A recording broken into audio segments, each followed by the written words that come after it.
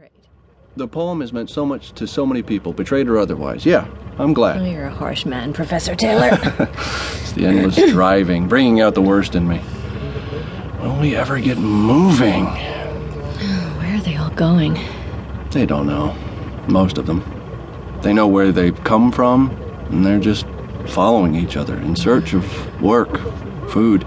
Yeah, the dream of California, the promised land. Well, it's an empty dream. So many people.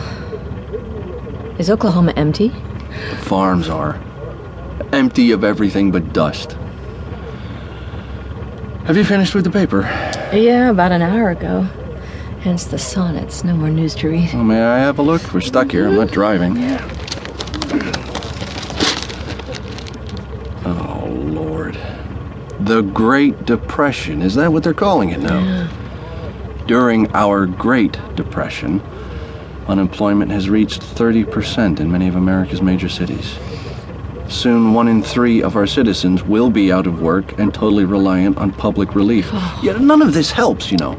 The journalists come up with a smart line, the Great Depression. It simply ossifies the situation, makes it seem inevitable.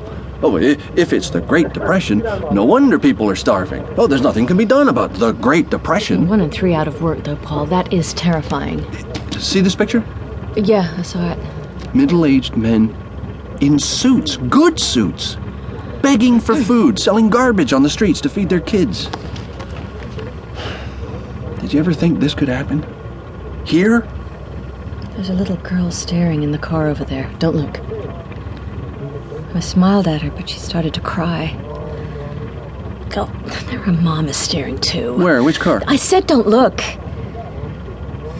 Everyone looks like they're overheating. We do stand out a little. Our car and so on. I wish we could move so she's not staring right at me. It's like something's drilling into my head, so unsettling. These kids must wonder what's going on. Leaving their homes empty, the whole family in the car for days. What did the parents tell their children? I have no idea. How do they explain what's happening to them, to their lives? I feel ashamed.